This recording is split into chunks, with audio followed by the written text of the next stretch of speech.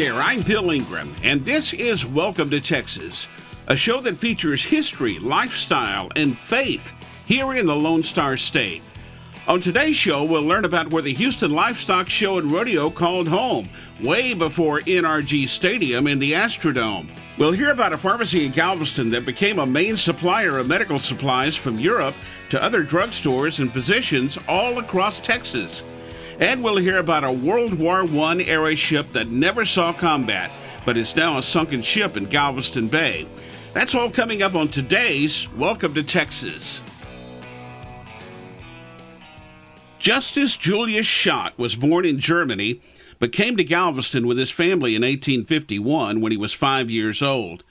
2 years later, both his mother and father died of yellow fever. When Schott was 13 years old, he went to work as an apprentice in George A. Berman's drugstore. Schott learned the pharmacy and eventually managed the store for 4 years after Berman's death in 1863. Well, when Justus Julius Schott turned 21, he opened a drugstore himself there in Galveston, the J.J. Schott Drug Company.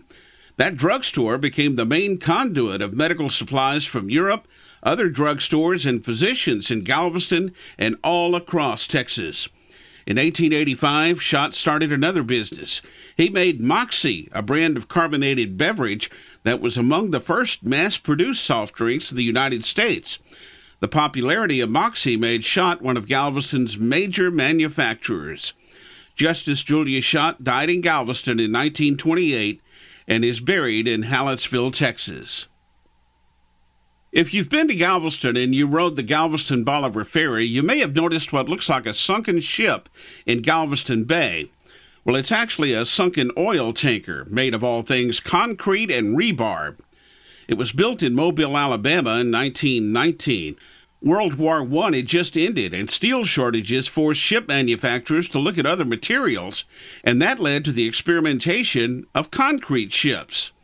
President Woodrow Wilson approved construction of 24 vessels, but only 12 were completed. The Selma was named in honor of Selma, Alabama, and was launched June 28, 1919.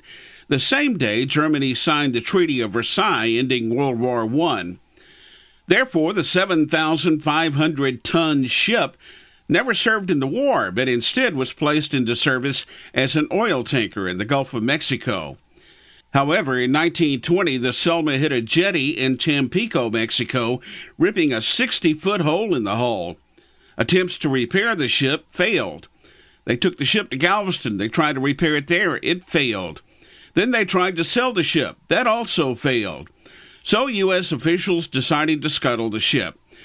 A channel 1,500 feet long and 25 feet deep was dug just east of Pelican Island, and March the 9th, 1922, the Selma was laid to rest. She's been there ever since. Rumors have it that an old man actually lived on the sunken ship with goats and chickens for a while.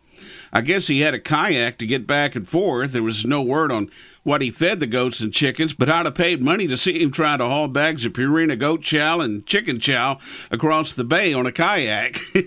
That'd have been a show right there. So now the Selma sits in Galveston Bay as a reminder. Concrete is not a good material to build a ship. So the next time you ride the ferry in Galveston, look for it. You'll probably see some fishing boats near it. It makes for good fishing in that area. Way before NRG Stadium and even the Astrodome were thought of, the Sam Houston Coliseum was the main major venue for concerts and events here. It was home to the Houston Fat Stock Show and Livestock Exposition. Yep, that's what they called it back then. But in 1966, what we now call the Houston Livestock Show and Rodeo moved into the Astrodome. The Beatles played 2 shows in what would be their only Houston appearance at the Sam Houston Coliseum, August 19th, 1965. I went to my very first rock concert as a spectator there in 1972 to see Three Dog Night. I also used to go see Houston wrestling on Friday nights during the late 60s and early 70s. Yeah, I know it's fake, but it was fun. A friend of mine's dad was a huge wrestling fan, and he always asked if I wanted to go with him. Sam Houston Coliseum was located downtown at 801 Bagby. It was demolished in 1998 and rebuilt as the Hobby Center for the Performing Arts and opened in 2003. That's part of the Houston Theater District now. There were so many big names that played the Sam Houston Coliseum, way too many for me to mention here. But just to name some, Gene Autry played there in 1942 as the singing cowboy.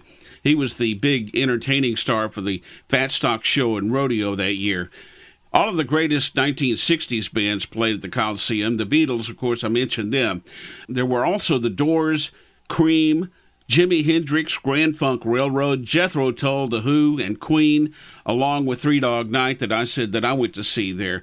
So it was just a bunch of big names that played the Sam Houston Coliseum. Well, that place had so much history, it's just amazing. Well, that does it for me today. I'm gone faster than a Snickers bar at a Weight Watchers meeting. I'm Bill Ingram, and this has been Welcome to Texas, a show about history, lifestyle, and faith here in the Lone Star State. Hope you enjoyed today's show, and I hope you'll join me again next time for Welcome to Texas.